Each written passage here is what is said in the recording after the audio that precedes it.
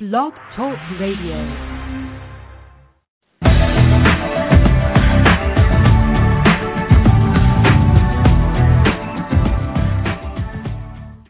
Welcome to Accelerate Your Business Growth with your host, Diane Helbig. This show is designed to help small business owners, salespeople, and aspiring entrepreneurs master every aspect of business success. We've got a great lineup of guests and topics scheduled for you. We'll be talking about everything from sales to employee issues, from technology to social media, from work-life balance to exploring uncharted territory. Participation is welcome and encouraged. Your host, Diane Helbig, is a world-class author, speaker, and business development coach. Be sure to check out her latest book, Lemonade Stand Selling, on Amazon.com or BarnesandNoble.com. And now, on with the show. Good afternoon, everybody. Thank you so much for joining us today. As we said, we do welcome your participation. If you're in the chat room and you have something you'd like to share, please type it in and I will share it with our guest. If you're on the phone, you can press 1 and that will let me know that you have something to share. Today's show is sponsored by Win Cleveland. Win Cleveland is an organization that empowers female professionals by creating new access points for individual business development. They support one another by providing continual professional growth, sharing a wide variety of ideas and resources, and assisting select women-based charities within their community. Visit www.wincleveland.org for more information. My guest today is Bob Burg, co-author of The Go-Giver. Can a subtle shift in focus really make that big of a difference in your business and income? And when combining this shift in focus with 5 proven laws of success, can your business really become a lot more fun, a lot less stressful, a lot more profitable, and much more beneficial to your clients? Our guest says, absolutely yes. Bob Burg is a sought-after speaker at corporate conventions and for entrepreneurial events. He regularly addresses audiences ranging in size from 50 to 16,000, sharing the platform with notables including today's top thought leaders, broadcast personalities, Olympic athletes, and political leaders, including a former United States president. Although for years he was best known for his book Endless Referrals, over the past few years it's his business parable, The Go-Giver, co-authored with John David Mann, that has captured the heart and the imagination of his readers. It shot to number 6 on the Wall Street Journal's business bestseller list just 3 weeks after its release and reached number 9 on Business Week. It's been translated into 21 languages, and it's his 4th book to sell over 250,000 copies. Bob is an advocate, supporter, and defender of the free enterprise system, believing that the amount of money one makes is directly proportional to how many people they serve. He's a founding board member of Club 100, a charitable organization focused on helping underprivileged local area youth. A lover of animals, he is a past member of the board of directors for Safe Harbor, which is the Humane Society of Jupiter, Florida. Welcome to the show, Bob. Diane, great to be with you. Thanks for having me. I am so thrilled to have you here. I am also an advocate for the free enterprise system. It's one of the things that I love. And I want to jump right in because you have so much wisdom to share, and I want to make sure that we get an opportunity to go through all of it. And I want to start with the title, because the title, The Go-Giver, it seems to contradict traditional wisdom. And my question is it intentional, and can you share with the audience what the basic premise of the book is? Yeah, I think in the title it's purposely a bit contrarian, a little bit of in marketing we might say a pattern interrupt when people see a title such as The Go-Giver. And we say you shouldn't judge a book by its cover or by its title, but as human beings we do. So it's important to make a title attractive and something that will capture someone's attention, especially the market you're looking to have. And so and yet, of course, it has to be congruent with the message in the book, which John David Mann, my excellent co-author, and I hope it is. And The Go-Giver is really the premise, as you asked, is simply that shifting one's focus, and that's really the key, the focus, shifting one's focus from getting to giving. And in this context, when we say giving, we mean constantly and consistently providing value to others. And that not only is that a nice way to live life, but it's a very financially profitable way to live life as well. Fabulous. I love the whole concept of value, and I'm going to ask you about it in a couple minutes. So now, this isn't really another way of saying, nice guys and gals finish first, is it? Because that seems like that's a bit of a naive viewpoint. Yeah, and it would be naive. It's not that nice people don't finish first. It's just that there's a lot more to it than that. And I think before people read the book, I think when they see a title like The Go-Giver, and because of the various messages we receive from different sources, we tend to think that's what the book must be about, some touchy-feely, nice guys, nice gals, nice people finish first. And actually, that's not what it's about at all. And now don't get me wrong, it's certainly being nice is a great thing. When I say nice, I mean nice and kind. Sometimes the two are different, but let's use them interchangeably in this case. Being nice is a great thing, not only because it's just the right way to be, but it's also easier to do business and be successful when you're a nice person, because you've got people on your side who are more likely to want to do business with you, want to be in a relationship with you, want to be of assistance to you as you build your business. And so being nice is important, but in and of itself, certainly not enough for someone to be successful. Success is also, and I would say we could all prove that to ourselves just simply by understanding that there are many people that you and I and everyone listening to this that we would describe as being simply nice people, who we would also have to describe as being simply broke people. So, nice does not necessarily equal successful. Success is also a matter of doing the correct things in the success process that allows a person to be successful and finish first, if you will. And the 5 laws that John and I share in the book are simply meant to provide those principles, that if someone will plug into them and apply them together, and the key is the 5 must be used together in conjunction, not just 1, 2, 3, 4, 4, but all 5. And if they do that, they absolutely must be successful in what they're trying to accomplish. Okay. And I want you to go in depth in the laws, because it really is the key to everything that the book is about. But I want to talk a little bit about the main character, Joe, because he's a go-getter, and we really are raised to believe, you're supposed to be a go-getter, really highly motivated and energetic to go, get. But that proves to be frustrating for him. And so I'm wondering if you can talk about that in particular. Sure. Well, and it's only because he was missing a key element. But you see, what it is being a go-getter is very important. We've got to take action, and you're a very successful businesswoman, and many of your listeners are successful, and we all know that the greatest thoughts in the world, the best ideas, the best intent, without action put into the mix, without being a go-getter as well, nothing's going to happen. It simply cannot happen. So being a go-getter is very important. It's just, again, not enough in and of itself. Now, the neat thing, by the way, is that there's no natural division between a go-getter and a go-giver. Many go-getters are also go-givers, and I would say that every go-giver is also a go-getter. The opposite, John and I consider that the opposite of a go-giver is a go-taker.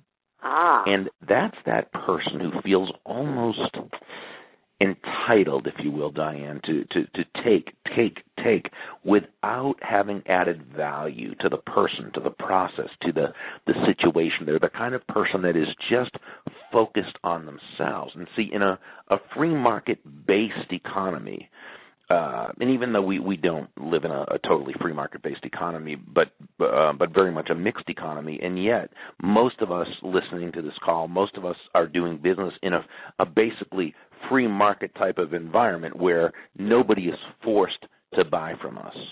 And people are only going to buy from us. They're only going to do business with us when they feel as though they are receiving value from you. And you only do that through focusing on others. So it's actually good business to be a go-giver, because that the go-giver, what he or she does is they've learned, or perhaps intuitively know, that it's that person who can sort of step outside of themselves, who can move, who can shift their focus, who can move from from an I focus or a me focus to an other focus.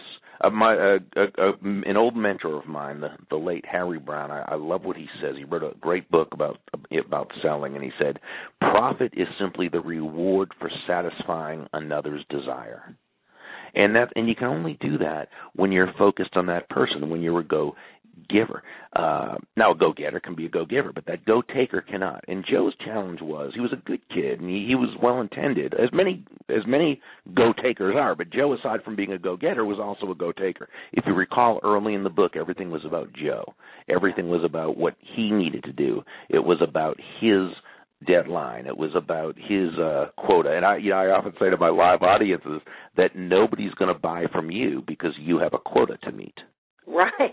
Right. They're going to buy because they feel they're getting more in value than what it's costing them. Cost being in terms of, price or opportunity cost or whatever the various costs might be. So that's really what it's all about. And so what happened with Joe is once he met the first mentor, Pindar, and then the others, he began to really see that these people were so successful because they had what we call an other focus. Okay. I know this is why I love this so much, because it's okay. Thank you. That's very kind. I really, it is absolutely so true. This whole philosophy of taking care of someone else's needs. When I speak to a group and I say, they don't care that you have a mortgage to pay. They don't care that your kid needs braces, nor should they. It's not their problem. Exactly. Right? Well, that's very true. And it's understanding how the world is rather than how we wish it would be. Yeah. And which doesn't mean it's not a benevolent world and a great universe and a great place to that doesn't mean that. It just means that we do need to understand that people don't do business with us unless they feel that they are benefiting in some way, and that's great, because that means that to the degree that you can communicate your value to them, that's the degree you're going to be successful. There's nothing wrong with that. There's everything actually right about that. And it's more right because then those are the people who refer you. Those are the people who keep you around, right? Exactly. Yeah. Exactly. Okay. So I want to get into these principles and the you call them the 5 laws of stratospheric success. Mm-hmm. I love that word, stratospheric. We were going to go with mediocre, uninspiring success. we just decided stratospheric was. You decided that was a bad idea. Yeah. I would tend to agree with that. So law number 1 is the law of value. Yeah, this is sort of a foundational principle. They're all equally important. They all need to be used, but this is the one that sort of lays the foundation for it all, the law of value. And this one simply says that your true worth is determined by how much more you give in value than you take in payment. Now, when you first hear this, it's rather counterintuitive. And as these laws generally are. And it sounds almost counterproductive. Give more in value than I take in payment. That sounds like a recipe for bankruptcy, if you ask me. I mean, how do you give more in value than you take in payment and survive, never mind thrive? It almost sounds like one of those, new agey kind of sounds good but wouldn't work in the real world type of things. Yeah. So we simply need to understand the difference between price and value. Price is a dollar amount. It's a dollar figure. It's finite. I like to say it is what it is. It's the price. Value, on the other hand, is the relative worth or desirability of a thing to the end user or beholder. In other words, what is it about this thing, this product, this service, this concept, this idea, that brings with it so much worth or value that someone will willingly exchange their money for it and be ecstatic that they did while you still make a very healthy profit. Can I give you a quick example? Sure, that'd be great. Let's take a very basic one, an accountant who you hire to do your tax returns. And this accountant charges you $1,000, and that's his fee or his price, $1,000. But what value does he give you in exchange for this? Well, through his excellence, through his ability to listen and understand your needs, what you're looking to accomplish, how your business is set up, through through his consistency, through his attention to detail, he saves you $5,000 in taxes. He also saves you countless hours of time, which frees you up to do what you are best at and what you can be more productive at. He also provides you and your family with the security and the peace of mind of knowing it was done correctly.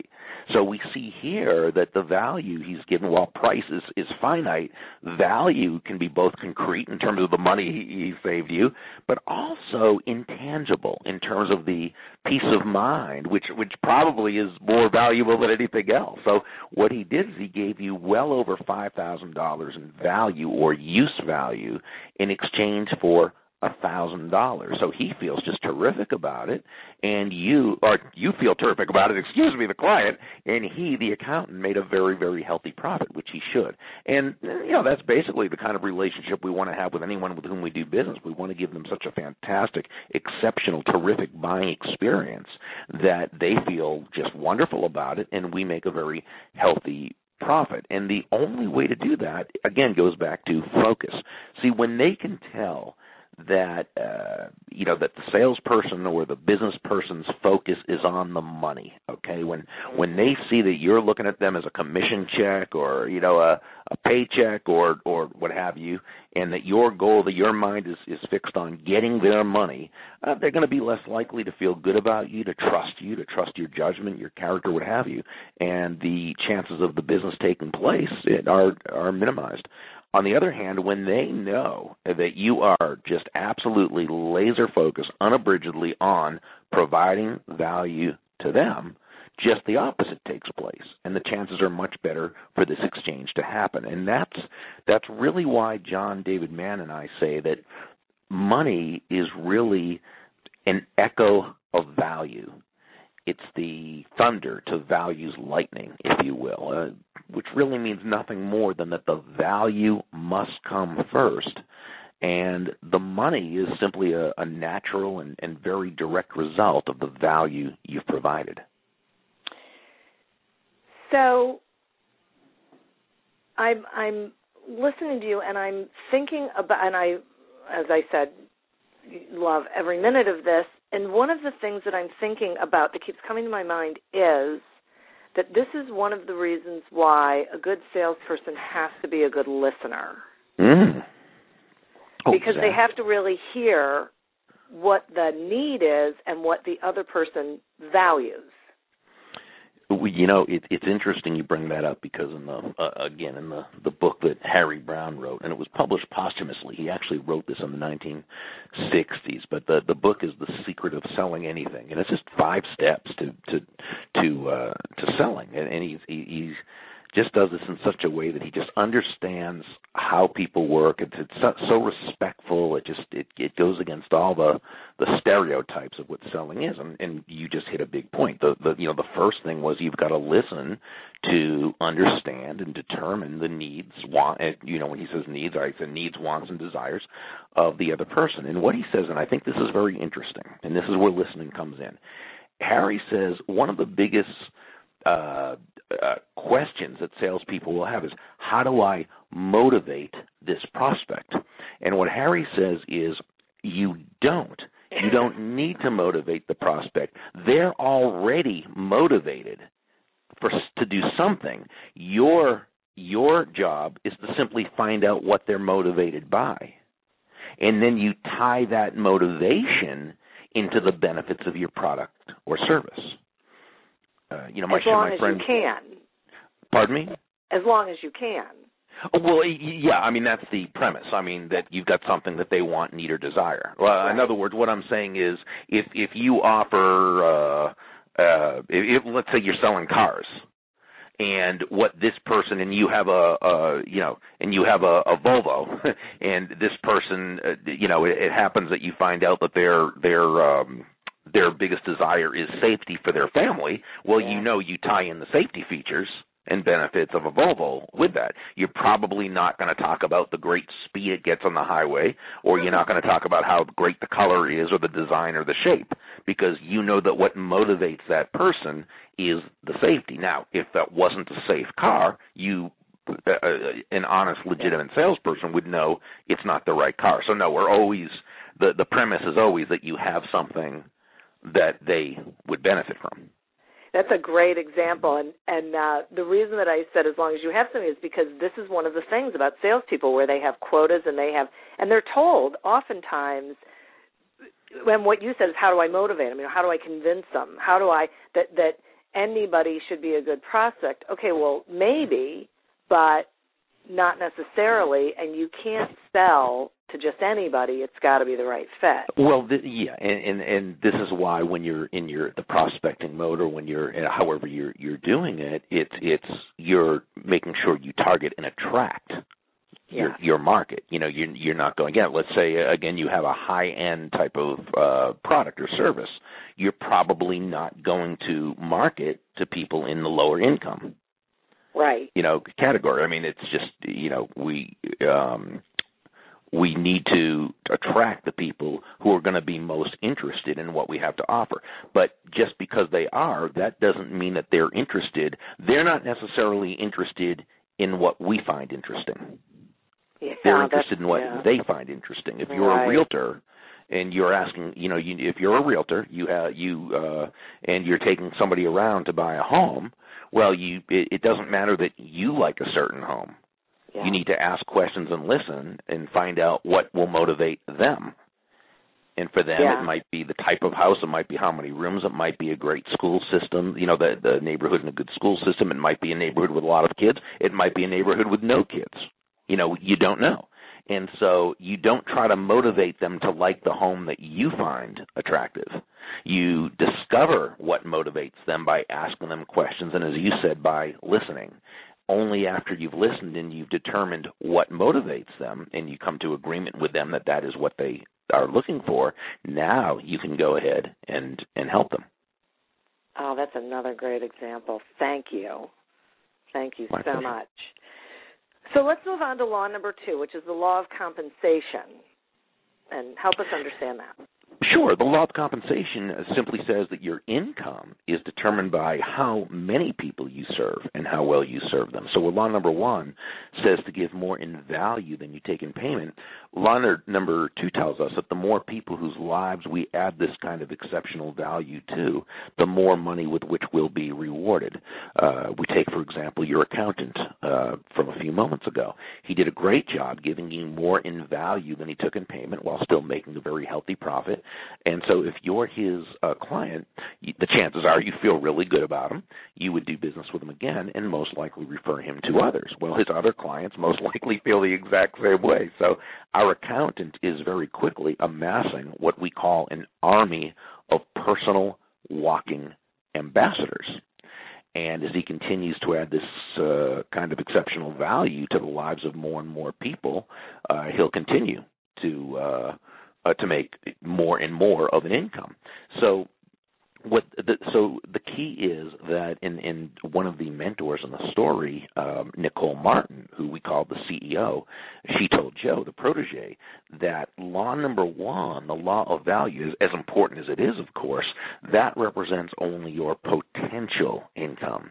But it's not enough to just give that great value to 1 or 2 people. That's your potential income. Your actual income is represented by how many lives you impact, how many lives you touch with this exceptional value. So we can sort of take laws 1 and 2 and combine them, if you will, and say that exceptional value plus significant reach equals very high compensation. Nice. I like that. I love the way these all weave together. Oh, thank you. So, okay. I got to make sure we do a commercial break, but let's talk about the law of influence. Okay. The law of influence says that your influence is determined by how abundantly you place other people's interests first. Now, again, counterproductive sounding at best and downright Pollyanna-ish at worst, perhaps. And yet, again, you know this, that the greatest leaders, the top influencers, the most profitable producers and salespeople, this is simply how they run their lives and conduct their businesses. They're always looking for ways to place other people's interests first. Again, they know they have to do that, whether it's leading a team. When you lead a team, it's never about the leader. It's about those they lead. It's never about the influencer. It's about those they wish to influence. It's never about the salesperson. It's about the prospect. And so when we say, and first of all, just as a disclaimer or clarification, which is sometimes necessary in today's world of political correctness, when we say place other people's interests first, we don't in any way mean that you should be anybody's doormat or a martyr or self-sacrificial in any way, not one single bit. It's just that as Sam, one of the mentors in the story, told Joe, the golden rule of business is that all things being equal, people will do business with and refer business to those people they know, like, and trust. And there's no faster, more powerful, or more effective way to elicit those types of feelings toward you from others than by, again, stepping outside yourself. Temporarily suspending, as Thomas Powers from the United Kingdom says, temporarily suspending your self-interest, not foregoing your self-interest. We're human beings. We are self-interested creatures. That's a good thing. It's what that self-interest is what allows our bodies to fight off disease. It allows us to create other human beings. It allows us to, or it causes us to invent other products and services or distribute other products and services in order to increase our own affluence, which by the very nature of the market increases others' affluence. And so all these things are fine. But what the pro does, what the go-giver does, is they authentically suspend their self-interest in order to make their victory all about the other person's victory. And when you do that, that's when you're planting those seeds of goodwill, of great will, that people pick up on, and you start attracting the right people into your life, and all of a sudden you're that asset of value that others are going to. Yeah. And they do it because they have the confidence, like they know that this is how they end up succeeding, that this is how they get success, that it isn't by focusing on themselves. Right. It's by focusing on others. So exactly, they're happy to do it, besides the fact that it feels good. Well, yeah. Well, I mean, and people do things for different reasons. It's like when you're obtaining referrals from people, there's some people that are going to give you referrals because they have such belief in what you do and in your product or service that they know it's helping others by their doing that. And people have a need to help. Some people do, some people don't. So, but many people have a need to make others' lives better. And if they can introduce people to each other, if they can refer business to each other, that's what they're going to do. Some people just they love being connectors. It makes them feel good about themselves. They enjoy doing that. So, again, it's determining what other people enjoy, what brings other people happiness, what adds value to their lives. And when you connect with that, now you're talking about a really benevolent context, as we say, for your success. It's really fabulous. So before we go to 4 and 5, I want to take a quick break and remind our listeners that today's show is sponsored by Win Cleveland. Win Cleveland is an organization that empowers female professionals by creating new access points for individual business development. They also participate in helping select women-based charities within their community and support one another by providing continual professional growth, sharing a wide variety of ideas and resources. And you can visit www.wincleveland.org for more information. If you would like to participate in today's show and you are on the phone, you can press 1, and that will let us know that you have a question or a comment. If you're in the chat room, you can type something in, and I'll be happy to share it. Our guest today is Bob Burg, and we are talking about how go-givers sell more. And we're going to jump right back in. Right now we're going through the 5 laws of stratospheric success, and we are on law number 4, which is the law of authenticity. Well, the law of authenticity says the most valuable gift you have to offer is yourself. In the story, Deborah Davenport, one of the mentors, related how she learned a very important lesson, and that is that all the skills in the world, the sales skills, technical skills, people skills, as important as they are, and they are indeed very, very important, they're all for naught if you don't come at it from your true, authentic core. Now, when you do, as I like to say, show up as yourself, day after day, week after week, month after month, people have confidence in you. People feel good about you. People know you, like you, trust you. They, they feel secure around you. I think one reason is simply because of consistency and the concept of consistency. It's a survival value. Survival instinct, if you will, that dates back to humankind when we needed to know certain things in our world were consistent. For example, when people went out hunting, they had to know certain sounds, and so forth, and they had to know if that sound was a potential dinner or potential diner. So consistency was very important. I think that stays with us today. We live in an inconsistent world where people have good intention but are very inconsistent, and there's a lot of angst when it comes to dealing with inconsistent people. So when we know that someone shows up as themselves, there's a security in that. There's a good feeling in that. Now, it brings up the question, well, if authenticity is so powerful and is so valuable in terms of someone's success, why would anyone show up as anything less than authentic? Right, I was just going to ask you that. Yeah, and I think the default answer would be, well, because this person's just not honest, or this person's trying to pull one over on us, or this person is a phony, or whatever. And there certainly are people like that. It's a big world, and so there's all types. But I don't think that's usually the case. I think 9 times out of 10, when you see a person who really doesn't seem to have that sense of congruency, that authenticity, I think a lot of times it's that they just don't have the self-confidence to understand that they really have something to be authentic about. They don't believe in their own value. They don't walk in their own value, as my friend Amy Wells says. And, let's face it, it's difficult to show up as yourself when you don't feel that yourself is worth showing up about. And my feeling is that, again, it goes back to value, and I think there are 2 types of value that people have. One is what I call intrinsic value, and that's just by nature of being born. We all bring value to the table. But the other type of value is what I call market value. And I define market value as simply those strengths, characteristics, talents that you bring to the marketplace, allowing you to provide value for which you'll be financially rewarded. And different people have different types of value, just like Deborah Davenport had in the story. But she realized it by mistake right before she was going to give up on her new career.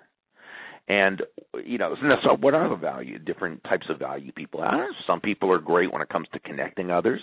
Some people have a natural sense of empathy, which allows them to really not only understand others, but for people to feel understood. Other people are great when it comes to being problem solvers. Others have a real head for numbers. Others have, whatever.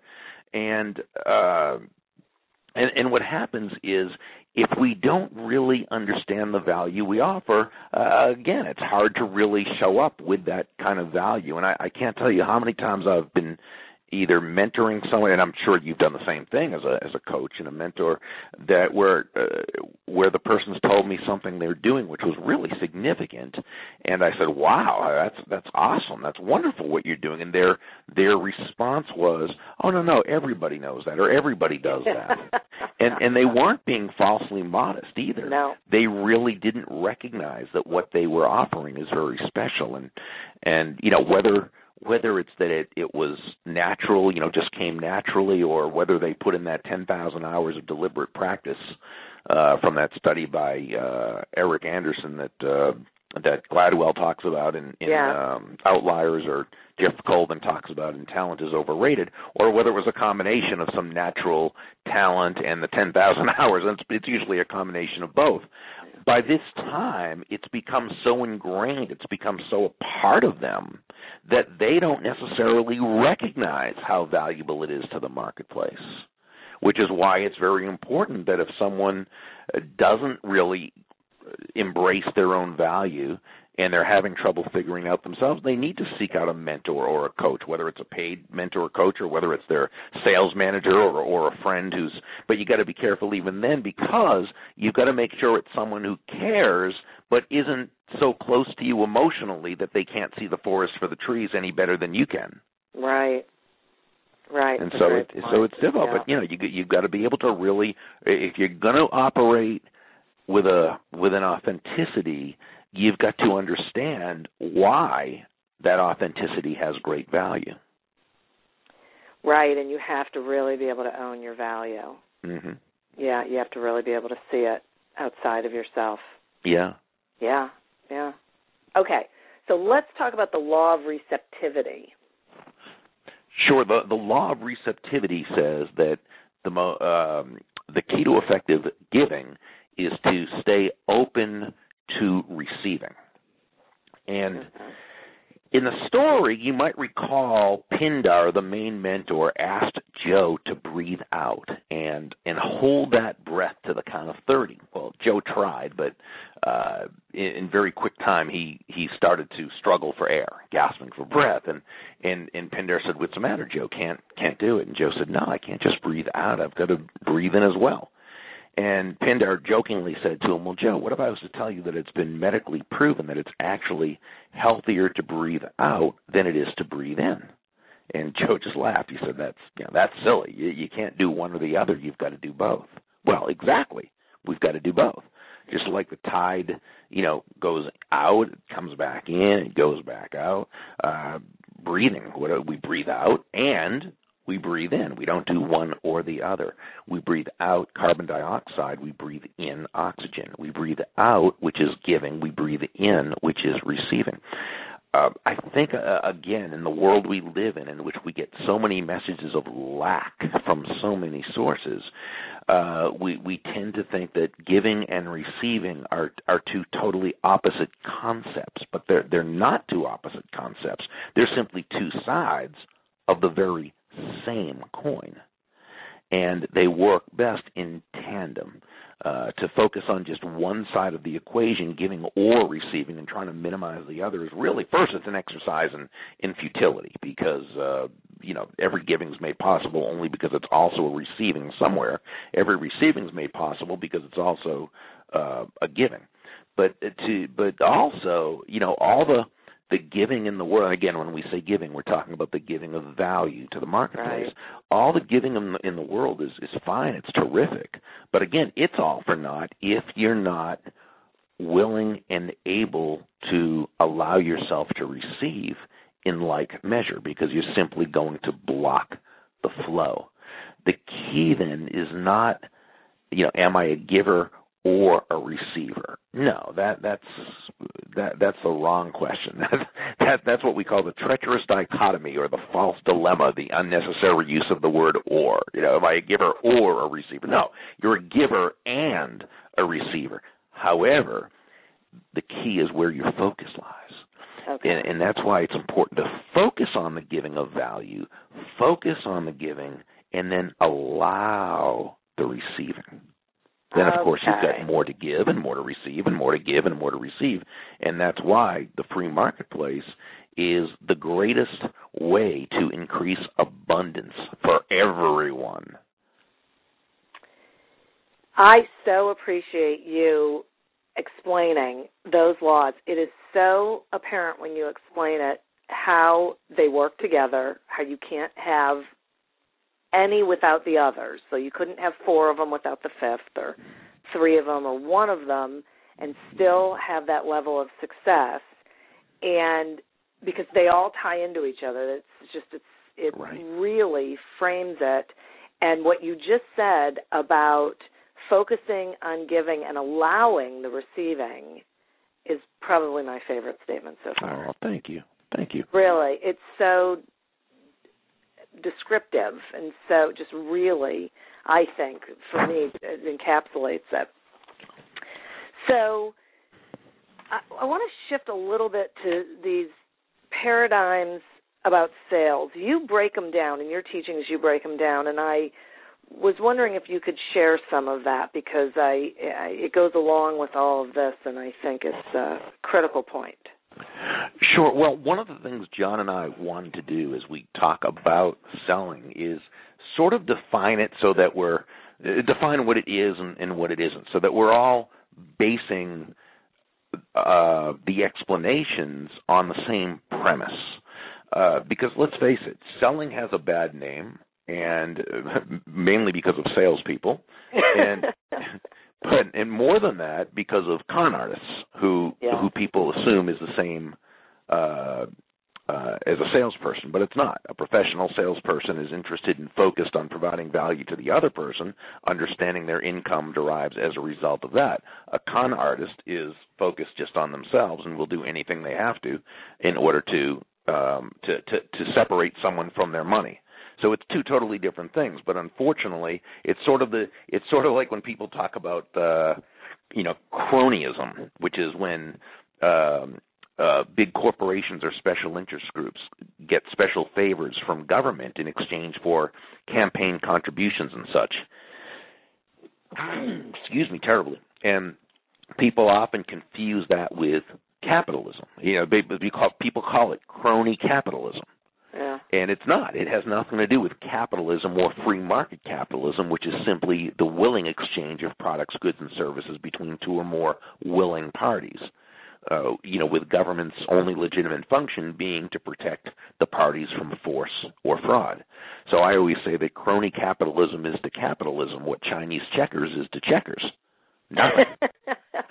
And so, but if you look at cronyism or crony and you think that's capitalism, well, that's why people have such a bad, well, it's the same if you look at someone being a con artist as being a salesperson, well, that's going to make someone that's going to give sales a bad name. So let's look at what sales is not as well as what it is. See, many people think that selling is trying to convince somebody to buy something they don't want or need, when in actuality, selling is the exact opposite. It's, as we talked about earlier, it's finding out what someone does want or need and helping them to get it. Some people think selling is about taking advantage of others. It's not. It's about giving people more advantage through your product or service. Perhaps the biggest upside-down misperception of all, Diane, when it comes to selling is people thinking that at its core it's about taking, but it's not. Selling at its most basic sense, selling at its utmost, at its most profitable, is all about giving. And I mean that actually literally, not figuratively, but literally. Selling is about giving, because the old English root of the word sell is selan, which literally meant to give. So when you're selling, you're literally giving. Now, someone might say, okay, Bob, I get it. That's really funny, very clever. But isn't that just semantics? And I would say I don't think it is, and here's why. And I would say to someone, let's say you are in a selling context. You're in a selling situation. You have a prospect in front of you, and you're going to now talk to them about your products and services and so forth and so on.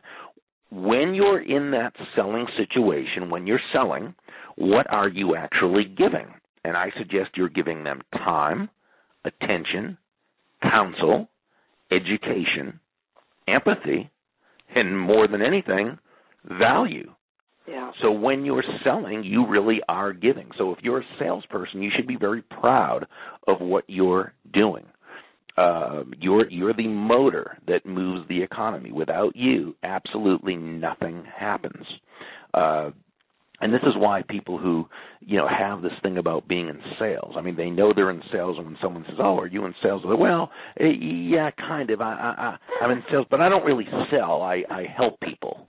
Well, the basic premise there, the false premise, is that selling isn't about helping people, which of course it is. But if you believe it isn't, but you also know that you are in sales, this is going to be a disconnect that's going to hurt your sales. Because as a good person, you will not allow yourself, unconsciously, you will not allow yourself to prosper at something you don't feel is righteous. So the first thing you've got to do is understand why in what you do, you are providing value to others. Yeah, absolutely. So let's segue from that to this whole concept of closing the sale, because it goes right along with this. You say you don't close sales.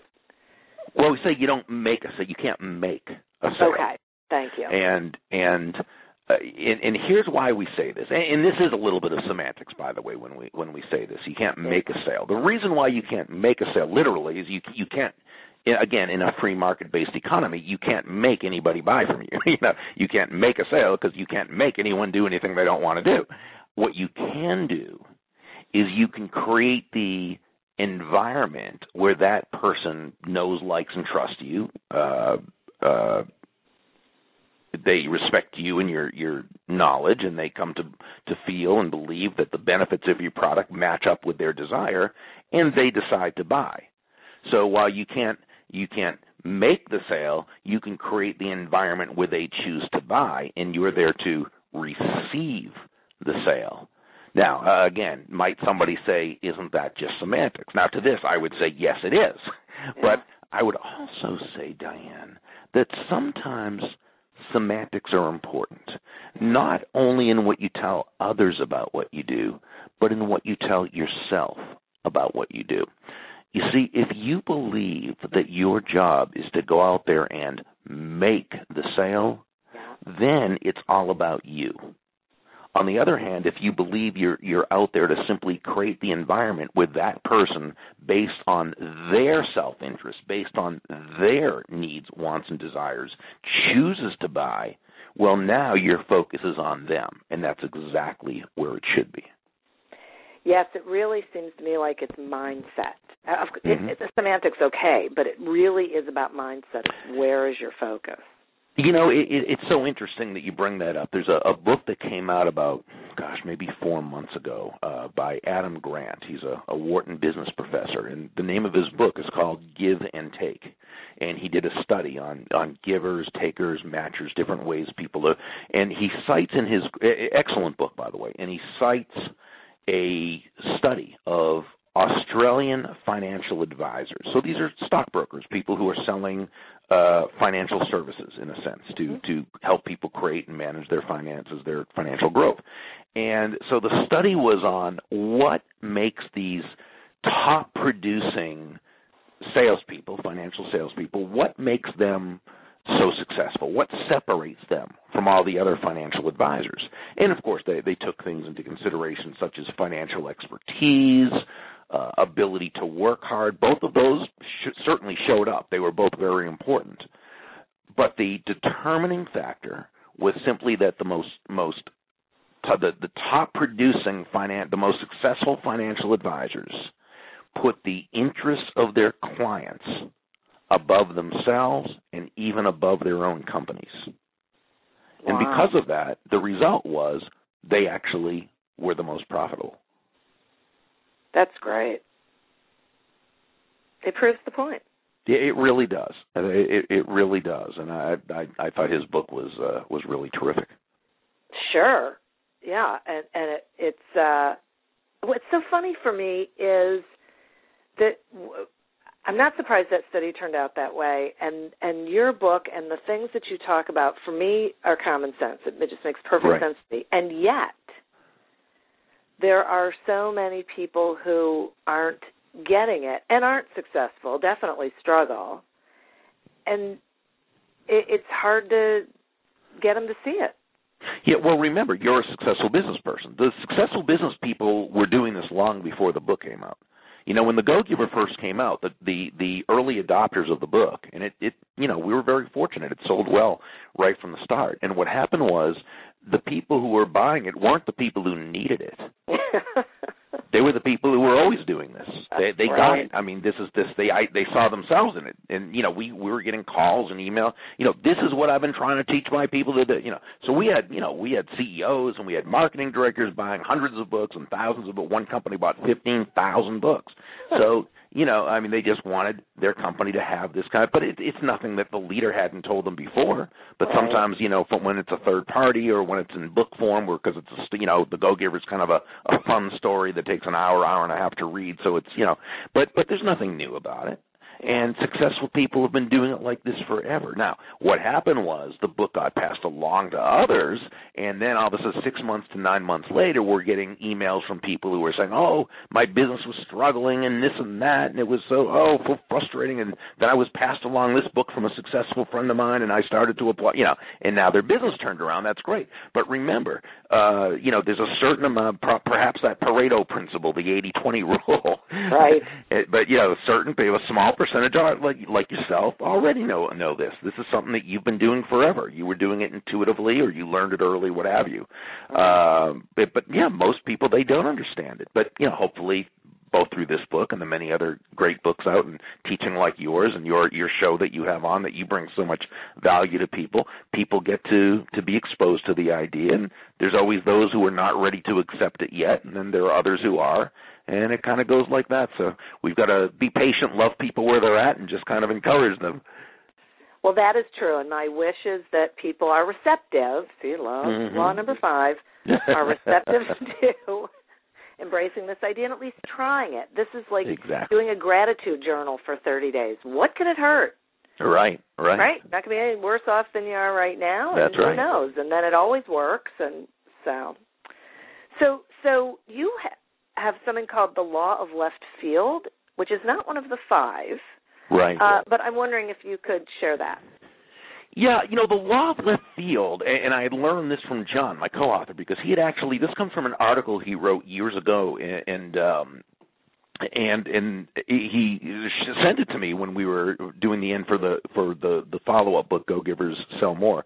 And he said, do you think we should use some of this? And I read that article he wrote. I said, oh, my gosh, John, this is brilliant, because it really summed up everything we had talked about. And the Law of Left Field simply says, the most valuable gifts, or the greatest gifts, will come to you at moments and from places you least expect. Now that sounds good and sounds very esoteric, but it's really not. And so we have to ask, why does that happen? Why does it seem to come out of nowhere from where we least expect? And so let's ask the question and look at it and see. What we say is when living our lives and conducting business according to these principles, all sorts of value showers down upon us from that unnoticed, unseen place. Examples: you find a critical lead, you receive a great referral, you make a crucial last-minute connection that turns into some hugely lucrative new customer or client. A golden opportunity drops suddenly into your lap, or some incalculably valuable thing just comes your way, but not from the people or places you might have expected or even hoped. You might have even said to yourself, wow, that one came right out of left field.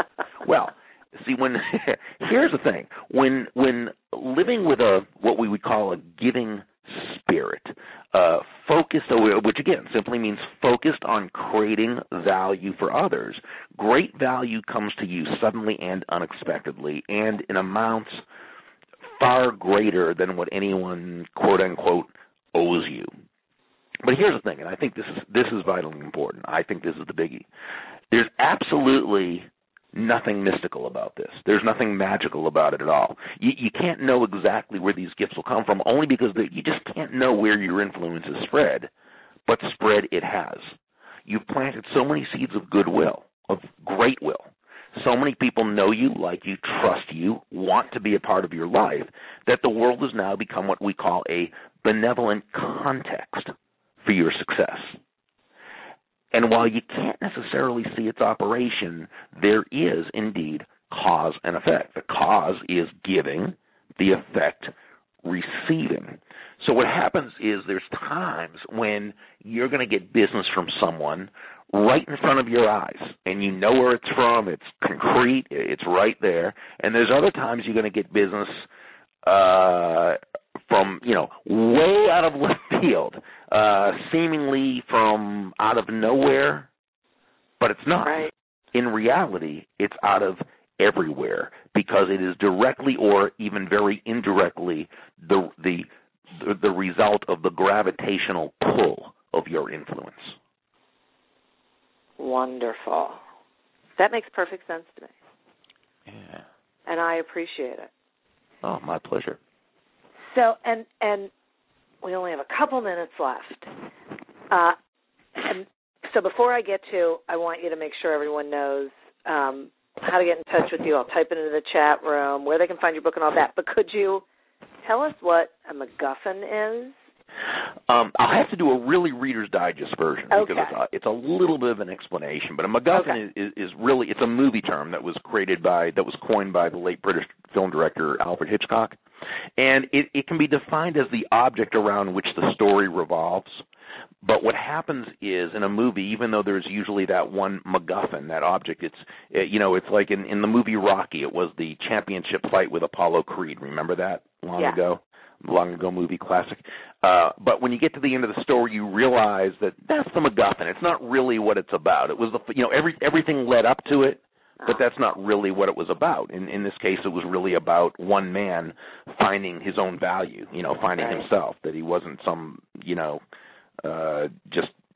run-of-the-mill guy, but he had a lot of value to offer. It's like in the movie Titanic from 15 years ago. The MacGuffin is what? The ship, the Titanic, the big ship. But that's not what the story was about. It was a love story between the two kids, right? Well, so in the same way, our product or service is really just a MacGuffin. We're tempted to think it's what the sale's about, but it never is.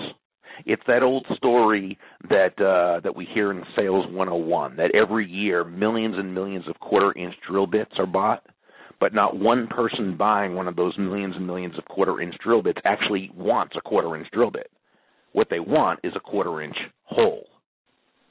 The drill bit is simply the MacGuffin.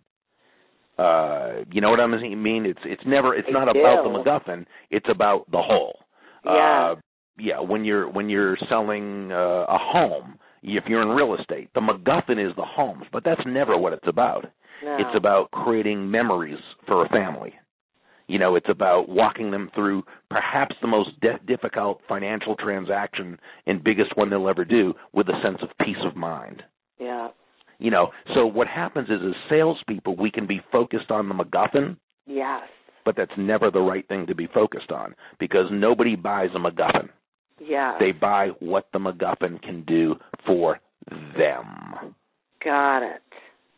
I'm so glad we did that.